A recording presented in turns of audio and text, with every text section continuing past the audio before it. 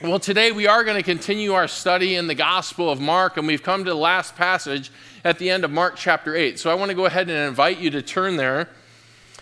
And in our last study, Jesus asked the disciples the single most important question that can ever be asked of anyone. And it was Jesus who asked the question, and he said, "Who do you say that I am?" Who do you say that I am? We learn that some theologians even have called this the ultimate question because of the eternal implications that your answer to that question has. How a person answers this question requires a person to confess Christ clearly according to God's terms, not man's. And more than this, it reflects the work of God in the heart of a person. And we saw this even as the Lord Jesus responded to Peter in the parallel passage in Matthew 16 when he said, after Peter said, "You are the Christ, the Son of the living God," he said, "Blessed are you, Simon Bar-Jonah, for flesh and blood did not reveal this to you." This wasn't man revealing it to you, but it was my heavenly Father who revealed this to you. And we learned about some of the implications of the confession. The public perception at this time in the life of Christ with the disciples was that he was merely a man. Some said John the Baptist. Others said Elijah or one of the prophets. They only saw the man, but they missed the Messiah. And we learned that the public perception, even in our day, really hasn't changed a whole lot. Some merely see the man. They hear about Jesus and they applaud him as a great prophet or a great person who did a lot, equated with Mother Teresa. They see the man, but they miss the Messiah. And now that the disciples have clearly identified that Jesus is the Messiah, this doesn't mean that they clearly understand what the Messiah came to accomplish, nor do they understand the personal cost of following him. What will our study today teach us about the disciples' lack of understanding about what the Messiah came for? What words will Jesus share to help them understand the full implications of confessing Christ clearly? Let's tackle the text to find out. And if you haven't turned to Mark 8 yet, we're going to begin by reading this powerful passage starting in verse 31. This is what it says in the New American Standard. "And he began to teach them that the Son of Man must suffer many things and be rejected by the elders and the chief priests and the scribes and be killed, and after 3 days rise again." And he was stating the matter plainly. And Peter took him aside and began to rebuke him. But turning around and seeing his disciples, he rebuked Peter and said, "Get behind me, Satan, for you are not setting your mind on God's interests, but man's." And he summoned the crowd with his disciples and said to them, "If anyone wishes to come after me, he must deny himself, take up his cross, and follow me. For whoever wishes to save his life will lose it, but whoever loses his life for my sake and the gospel's will save it. For what does it profit a man to gain the whole world and forfeit his soul? For what will a man give in exchange for his soul? For whoever is ashamed of me and my words in this adulterous and sinful generation, the Son of Man will also be ashamed of him when he comes in the glory of his Father with the holy angels." And Jesus was saying to them, "Truly I say to you, there are some of those who are standing here who will not taste death until they see the kingdom of God after it has come with power." You may have noticed there's an interesting break. I actually included everything that's included in the Greek, right? There's actually a break. If you have a New American Standard, the very last verse of the passage is actually verse 1 of chapter 9. And it actually belongs with the previous section. And so that's why I included it. If you have the ESV, it has it correctly. And so we want to keep the complete thought, the authorial intent of the writing together so that we understand the big picture of what's taking place. What is the highest cost that someone can pay for something? Think about that question. What is the highest cost that someone can pay for something? I think by default, all of us in the material world in which we live, we tend to think in terms of money and dollars when we think of cost. But as we'll learn in our passage today, the highest cost that has ever been paid had nothing to do with finances. The title of our message is in your notes, The High Cost of Following Christ. And here in Mark 8, Jesus foretells of two realities so that we comprehend the high cost of following him. The first reality that Jesus is going to help his disciples understand is the high cost that the Messiah will pay when he faces his impending suffering and death on the cross. For the first time, we're now told that Jesus spoke plainly of his purpose and his mission in verse 32. Peter has just, of course, confessed that Jesus is the Messiah in verse 29. And so now Jesus is going to begin to unpack all that this entails. His explanation will result in bewilderment and dismay by the disciples, not only because of its implications and high cost of messiahship, but also because of its implications and high cost of discipleship. This is the second reality that Jesus will explain. Not only will the Messiah's road be marked with suffering and come at the highest of costs, but there is also a high cost for those who follow Christ. The disciples had a distorted and incomplete vision and an understanding of the Messiah. As we learned earlier in the chapter, they had what we can call a Herodian mindset. They envisioned great political power and social influence as they served next to Jesus. They saw glory and recognition. They saw themselves, right? And this is why we even begin to see in the very next chapter, they have this conversation and they begin talking about which of them is the greatest. They were viewing the ministry of Jesus through the lens of their own lives. And so Jesus has to share a very sobering perspective about the cost of following him. How realistic is your view and mine of the cost to follow Christ? How accurate is our understanding?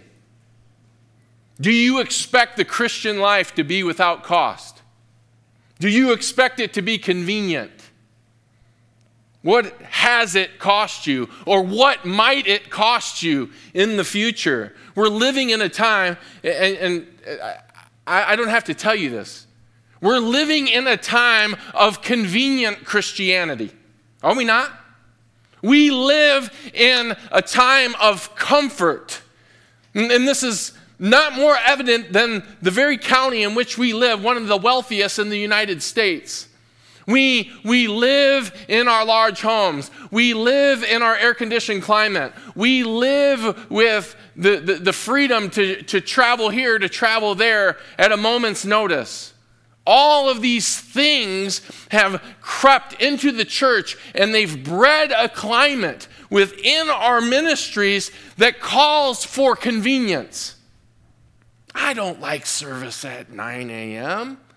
Let's go ahead and push one back to 11 a.m. I work late on Saturday night. Maybe they can offer one at 1 p.m. in the afternoon, right? I mean, just gives you an idea. This is realistic about what's taking place. We are living in a time of convenient Christianity. Everybody wants the blessings of the Christian life, but nobody wants the battles. Everybody wants the self-serving aspect of the church and of ministry and of following Christ, but nobody wants to make the self-sacrifices. It's true. It's true of the climate, not just of Orange County churches, but it's true in the climate in general, I believe, of evangelical churches across America. In our passage today, Jesus shares two realities so that we comprehend the high cost of following him, which shatters the concept of convenient Christianity. And we'll study this first reality that's in your notes today, and then we'll have the opportunity next Sunday to study the second one. We also need to take notice of the order in which he teaches about these realities. Jesus was always leading by example. First, he will teach about his personal cost, and then he'll talk about his disciples' cost, our cost. And this should really capture our attention. When we keep the reality of the great sacrifices in perspective, right, especially Christ's great sacrifice, it serves as fuel and provides perspective to any sacrifice that we could potentially make, right, doesn't it? Right, when we consider all that he has done, all that he gave up, all that he endured, all that he suffered.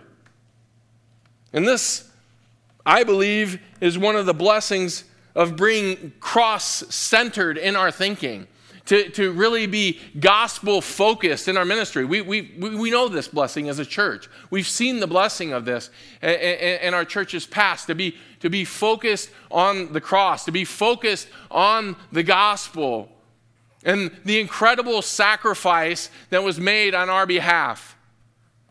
I mean, when we consider that and we keep that in its proper perspective, how can that not fuel us to want to make sacrifices? The love that was expressed and poured out on the cross on our behalf, right? How can that not fuel the love and impact our hearts to love one another and to love God in return? When we see how great a sacrifice that he made on our behalf, it should fuel our willingness and our desire to make sacrifices when following him. So let's start with the first reality that helps us see the high cost of following Christ, which is the cost that he paid, or as your outline states, our Savior's cost. Look at the beginning of verse 31. It says, he began to teach them that the Son of Man must suffer many things. Let's stop here for a moment. Here, Jesus refers to himself as the Son of Man. And if you do a New Testament word study on this expression, you'll see that the Son of Man was one of the Lord's favorite self-designations. He didn't refer to himself most often as the Son of God, but as the Son of Man. And he uses this expression over 80 times in the Gospels. So considering the abundant usage, it's probably pretty important that we would have a grasp on its meaning.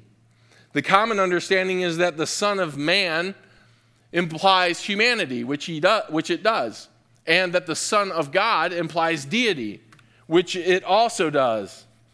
But the Son of Man, it does something more. The Jews understood this expression through the lens of the Old Testament, specifically its use in the book of Daniel. And I want to help you to see this. I invite you to turn to Daniel chapter 7 so you can see it for yourself.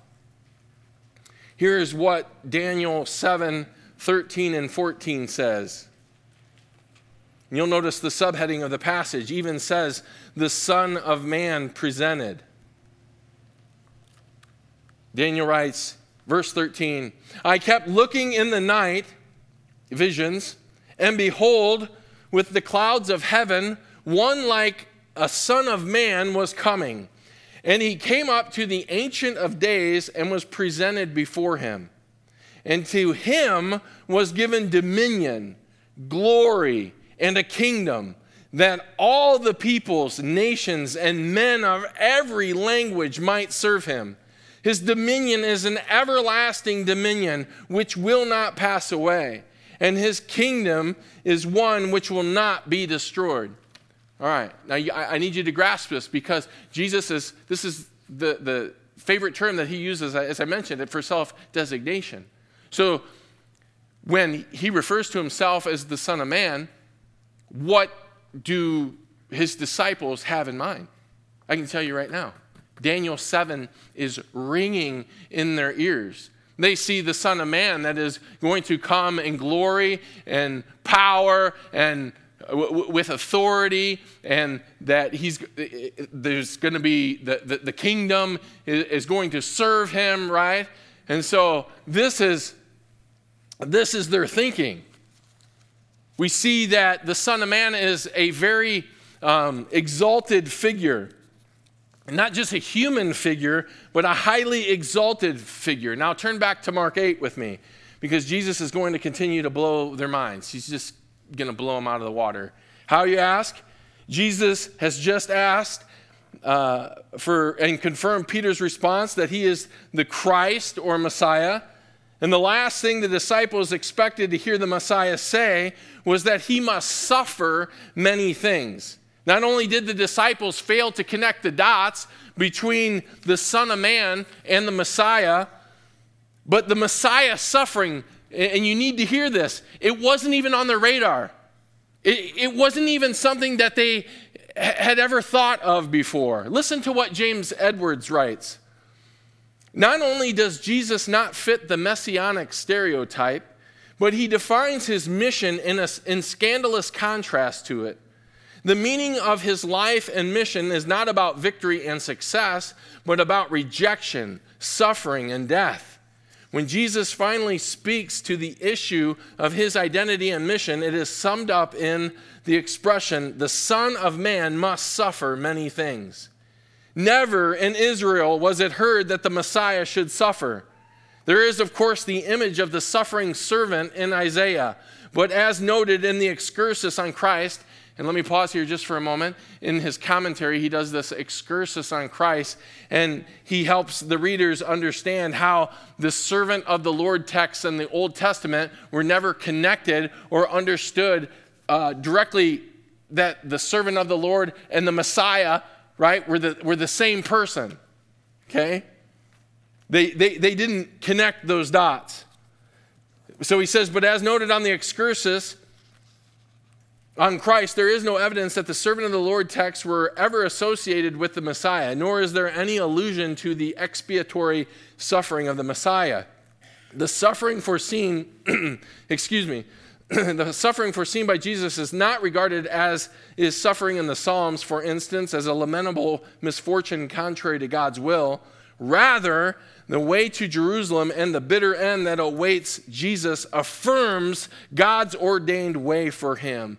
He must suffer, end quote. And we get the big picture of that, don't we?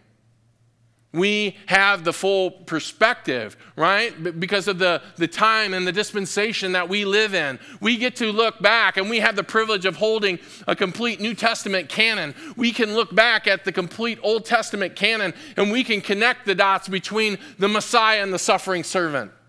They had no such privilege. The disciples could not do that. And so what had to happen is Jesus had to connect the dots for them, and he did this in progressive revelation. He did this by talking to them and explaining what was going to happen. What would the Son of Man's suffering consist of? What cost would the Messiah have to pay? The rest of verse 31 tells us as we continue. The Son of Man must suffer many things and be rejected by the elders and the chief priests and the scribes and be killed, and after 3 days rise again. Both his rejection and his death are factored into his sufferings and the high cost that Jesus would pay. And you'll notice that I listed these as subpoints under our first point, letters B and C.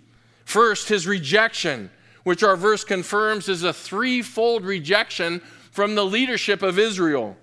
Jesus would be rejected by the elders, the chief priests, and the scribes. What's the significance of that?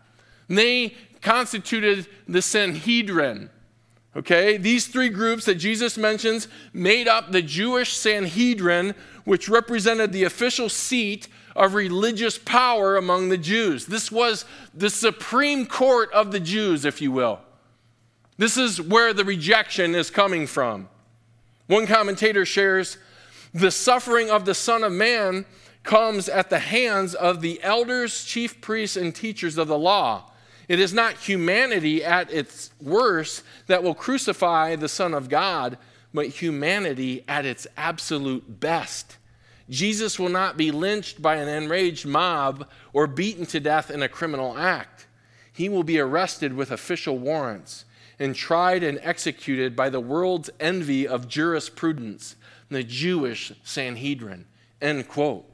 Perspective that's good for us to consider, right? These were the religious heavyweights. These were the religious elite, right, that rejected Christ. They thought they knew better.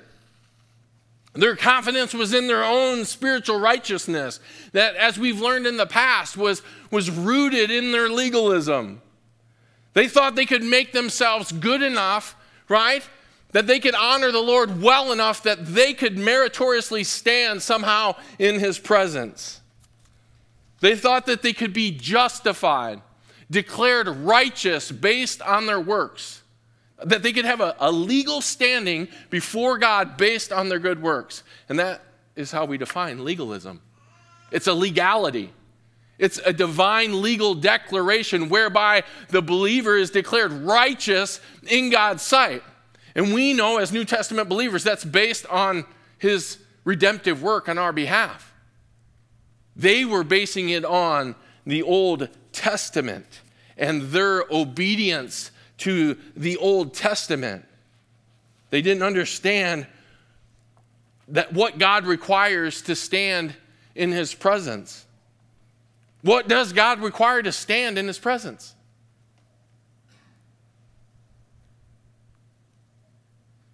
Absolute perfection.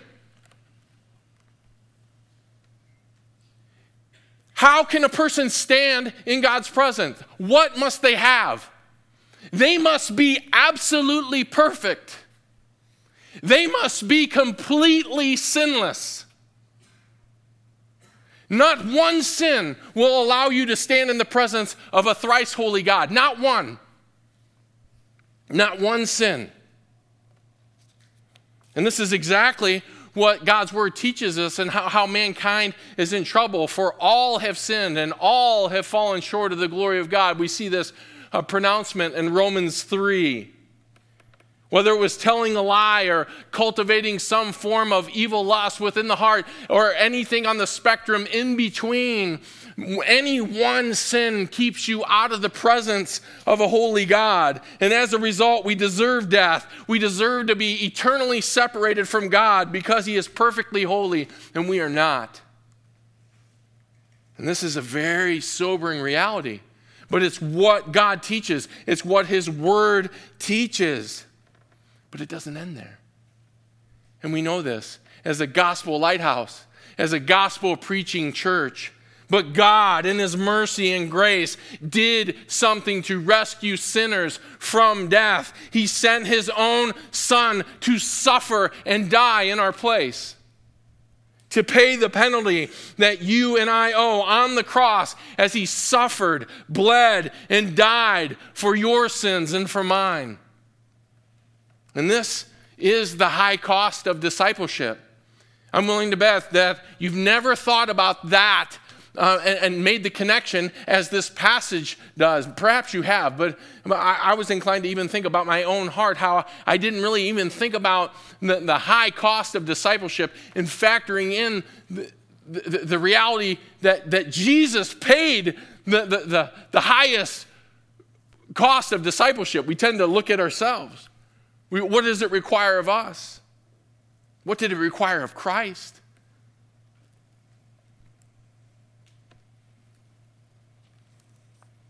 What is required on the sinner's part?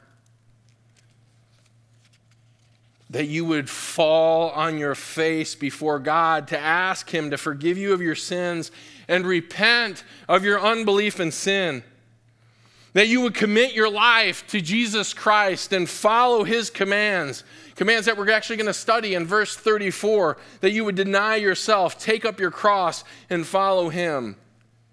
And Jesus Christ will then give you his perfect righteousness. Jesus Christ imputes his righteousness. That's why theologically we call it an imputed righteousness. It's not a righteousness that could ever be earned by anyone. It has to be credited to your account. It has to be given to you. And then only can be given to you from God above. And when you have that righteousness, you can stand before God the Father in confidence, covered in God the Son's righteousness. And much more can and will be said about this when we get to verse 34. But for now, just take a moment to ask yourself what God's word is asking of you today. Have you trusted in Jesus Christ alone for salvation and committed your life to following him? Or are you like the elders, the chief priests and the scribes, the religious elite that thought they could somehow earn their way to heaven? Will you likewise reject Christ just like they did and live for some other form of legalistic righteousness that comes outside of Christ? If you do, that means you've rejected our Savior's cost paid for you. And you'll have to pay the price for your own sin. And that is a debt that can never be paid on your own. Can never be paid, right, church? Don't reject God's love for you in Christ. Commit your life to Christ and take the road to eternal life instead of the road to eternal death and separation from him. In verse 31, Jesus also shares that he would be killed. Our Savior's cost included his death. And it wasn't just any death, but it was an excruciating death that happened slowly, that has huge theological implications. Yes, he was beaten. Yes, he was scourged. Yes, he carried the cross. Yes, he was nailed to it and hung on the cross, just as the scriptures teach us, all a part of his death. Yet there are also important theological distinctions that need to be grasped as they relate to Jesus Christ and the gospel.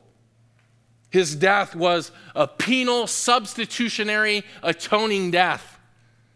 That's a mouthful, isn't it? And that's why I actually put it in your outline so you could see it. It is a penal, substitutionary, atoning death. From a theological point of view, what does that mean? Well, it helps if you just break it down and just look at each word one at a time. First, it was penal. It means that Jesus Christ paid the penalty that a sinner owes to God because of their sin. He paid the penalty. He paid the debt that was owed for everyone who would trust in him. How did our Savior's death make payment? His death served as a ransom. And we're even going to study a verse that's coming up in Mark 10:45. The Son of Man did not come to be served, but to serve and give his life as a ransom for many. We all understand the idea, right, of a ransom. It is a price set in order to free someone or to free something. And his death ransomed us. And if we do not place our faith in Christ, that means that you and I cannot be freed from the penalty of our sin. We must pay the penalty ourselves. Second, Christ's death was also substitutionary, in that he served as a substitute when he died. A substitute, of course, is a replacement. Christ's death serves as the ultimate substitute. And we've all heard stories of somebody who heroically jumped in the way of a bullet or in a moving vehicle or did something to save someone, right? We've even read about stories like that in the newspaper, even with some of the Dallas police officers who gave their lives to protect citizens from the gunshots that were ultimately coming towards them. Unbelievable, right? Or those who have served in combat know of stories of men who loved their fellow soldiers so much that they jumped in. We've heard those stories, right? And anyone who does that, we hold that in the highest regard, don't we? As we should. They gave everything. They gave their life. They absolutely gave their life. But what regard should we have for the Lord Jesus Christ, whose substitutionary death has rescued countless of souls from eternal death? Put that into perspective. You know, we read about those instances. Yeah, they saved one person. They saved one group of people. What about saving anyone who will come to him? Anyone who will profess faith? Anyone who will believe? He can save you from not just physical death, but spiritual, eternal death. It's absolutely incredible. And again, the question needs to be asked, if Jesus Christ is not your substitute, then who is? No one else is qualified to take your place. No one else is able to be your substitute, right? And you know, I hope you've gained a sense of this. These questions and even this theology can be evangelistic. Who's paid your penalty? Can I ask you, dear friend? Who's your substitute? They'd be like, what? What? Who's your substitute? Can I tell you about mine? Can I tell you about my substitute? Sure, go ahead. It's the Lord Jesus Christ. I was a sinner, deserving of hell. Yeah, I know I serve as a pastor. Yeah, but I'm a sinner. I'm a wretched sinner, and I sin countless times. And I needed someone to pay the price for my sin, and I trusted in the Lord Jesus Christ, and he paid my penalty. He is my substitute. Oh, we're not even done yet. It's penal substitutionary atonement. It's an atoning death. So we get to see that there's a third and final aspect of death that's atoning. The word atonement, and I want to help you to understand this. If you just break down the word at-one-ment, that's what it means, right? It's the result of there being unity and reconciliation with God. There's at-one-ment. A person can have peace with God. Atonement is made possible when sin is covered and satisfied according to God's standard and satisfaction. And the death of his Son atones and covers the sins for everyone who trusts in Christ alone. And Romans 5:10 says this about believers: while we were enemies, we were reconciled to God through the death of his Son. His death atoned for our sins. And God's perfect righteousness in Christ now covers us. If Jesus Christ's perfect righteousness isn't your covering, then what is? What are you hiding behind? What can you get behind and cover yourself and your sin when you will one day stand in the presence of a holy God? Nothing that you try to cover yourself will be sufficient. Right? Nothing can get you out of that picture. You cannot escape it. God will be there. You will stand there. You, a sinner, and you can say, well, I was a good person and I tried to do these good things. You can try to cover yourselves with all of this stuff and it won't matter, right? You need the blood. You need the blood of Jesus Christ that covers you with his righteousness. Only his atoning work is sufficient. You and I and every person on this planet needs Jesus Christ and the atoning work of his death. Every person. And I realize this, that there's a weightiness to this message. There's a gravity. And can I just shepherd our hearts just for a moment? What do you think the weightiness and the gravity was when the Lord Jesus Christ was sharing these words with his disciples? Think about that. Was there gravity there? Was there weight? And they felt it. And so should we. We should feel the weight of it. We should feel the gravity of it. There is no easy way or light approach to take when talking about the cost our Savior paid. It is a heavy, heartfelt, soul-searching reality to think about. The Lord didn't sugarcoat it. In fact, he didn't make light of what he said. If you look at the beginning of verse 32, it says, and he was stating the matter plainly. He just told them. He loved them. He told them what they would need to hear and need to know. The Greek word translated plainly can also be translated boldly or confidently. He told them boldly. He told them confidently. He told them plainly. The Lord was making it clear that this was part of God's messianic plan for him to suffer, be rejected, and then killed. And this concept was so difficult for the disciples to grasp that Peter even takes the Lord aside, right? And he attempts to rebuke him. Edwards writes, true to his heritage, Peter recoils at the thought of a suffering Messiah. Given the popular stereotype of a triumphant Messiah, it is natural and understandable that Peter should feel obliged to correct Jesus. He also adds, the word for rebuke is customarily used for rebuking demons. That is the worst and most ultimate form of evil. The use of this word with reference to Peter's rebuke of Jesus indicates the degree of Jesus' error about suffering messiahship in Peter's mind. Peter was using, right, and Mark records that's the significance. It was a may it never be response. This was absurd from Peter's perspective. And the language used here also suggests that Peter did this with an air of protective superiority. And we all know this. Peter was the spokesman of the 12. And we know that he loved the Lord.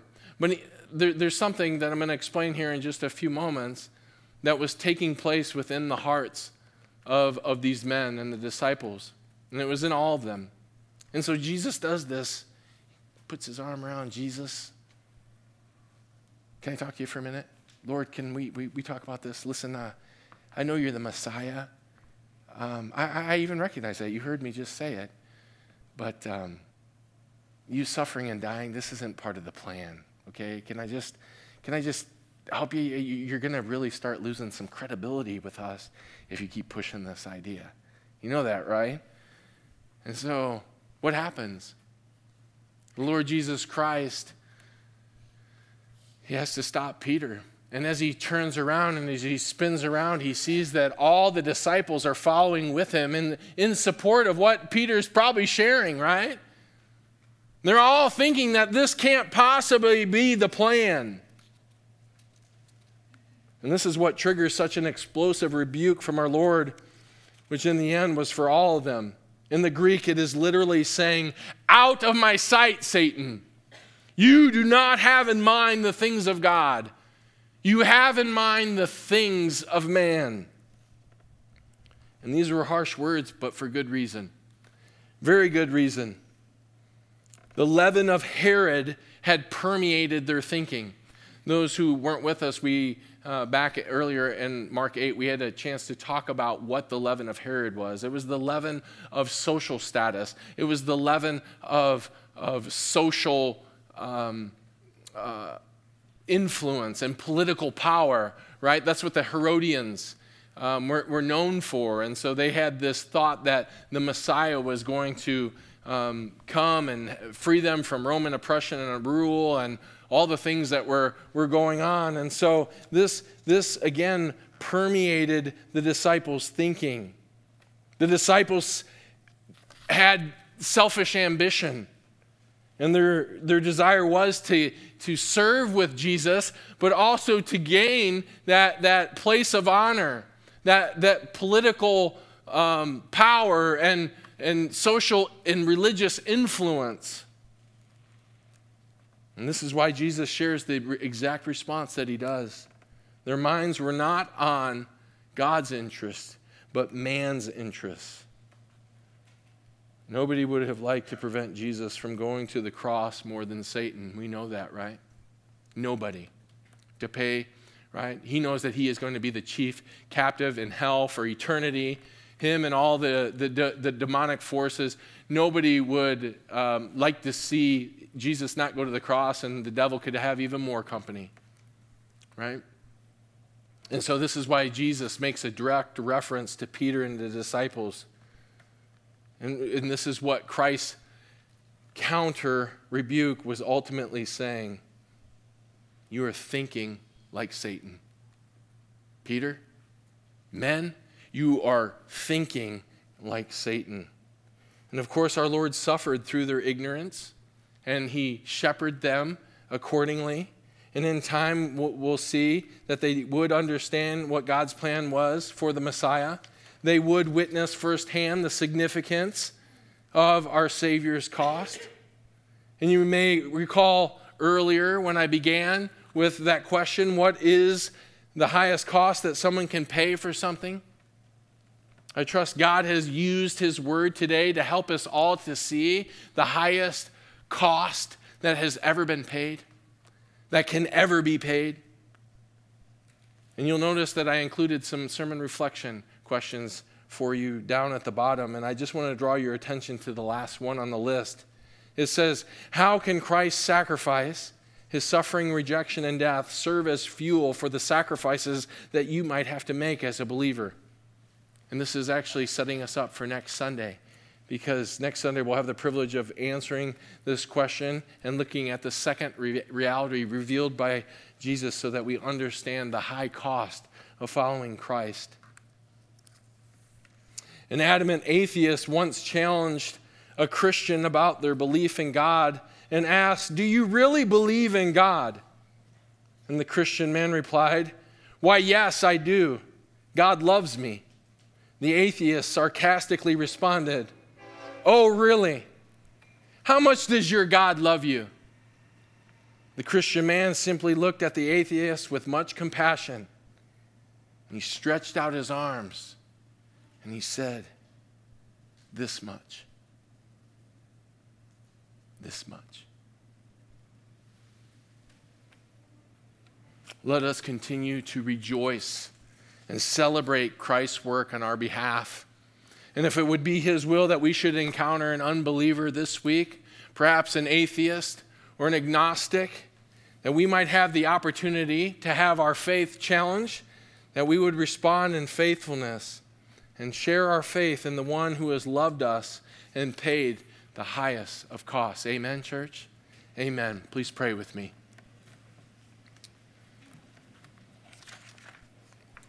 Heavenly Father, we do bow our heads right now thanking you for this passage. And there is a gravity to it, and we thank you for it. Those of us who have been allowed to see the depth of our sin and the reality that we need Christ in every way, that we cannot pay our own penalty, that we can find no other substitute, that we need his covering, that it only comes through the work that he's done. We rejoice in you. It causes our hearts to celebrate. We know that Jesus did indeed pay it all. It's a beauty just even to sing those words, as we'll have time to do here in just a moment. We ask, and I pray, Father, that if there's anyone here today that has not seen Christ at face value, that is blind to the truth of their sin, blind to the reality of what it will cost them if they don't have forgiveness in Christ, would you save them this day? Would today be the day that they would cry out to you in repentance and faith, turning from unbelief and trusting in him completely? And Father, for those of us who have hearts that are born again, would you continue to guide and direct our steps? And would you also help us to grow in our understanding of the personal cost that we have of following you that we'll get to learn about next Sunday. We thank you for this time. We ask that you would continue to bless and hear the prayers of your people second hour. We give you thanks and praise in Jesus' name. Amen.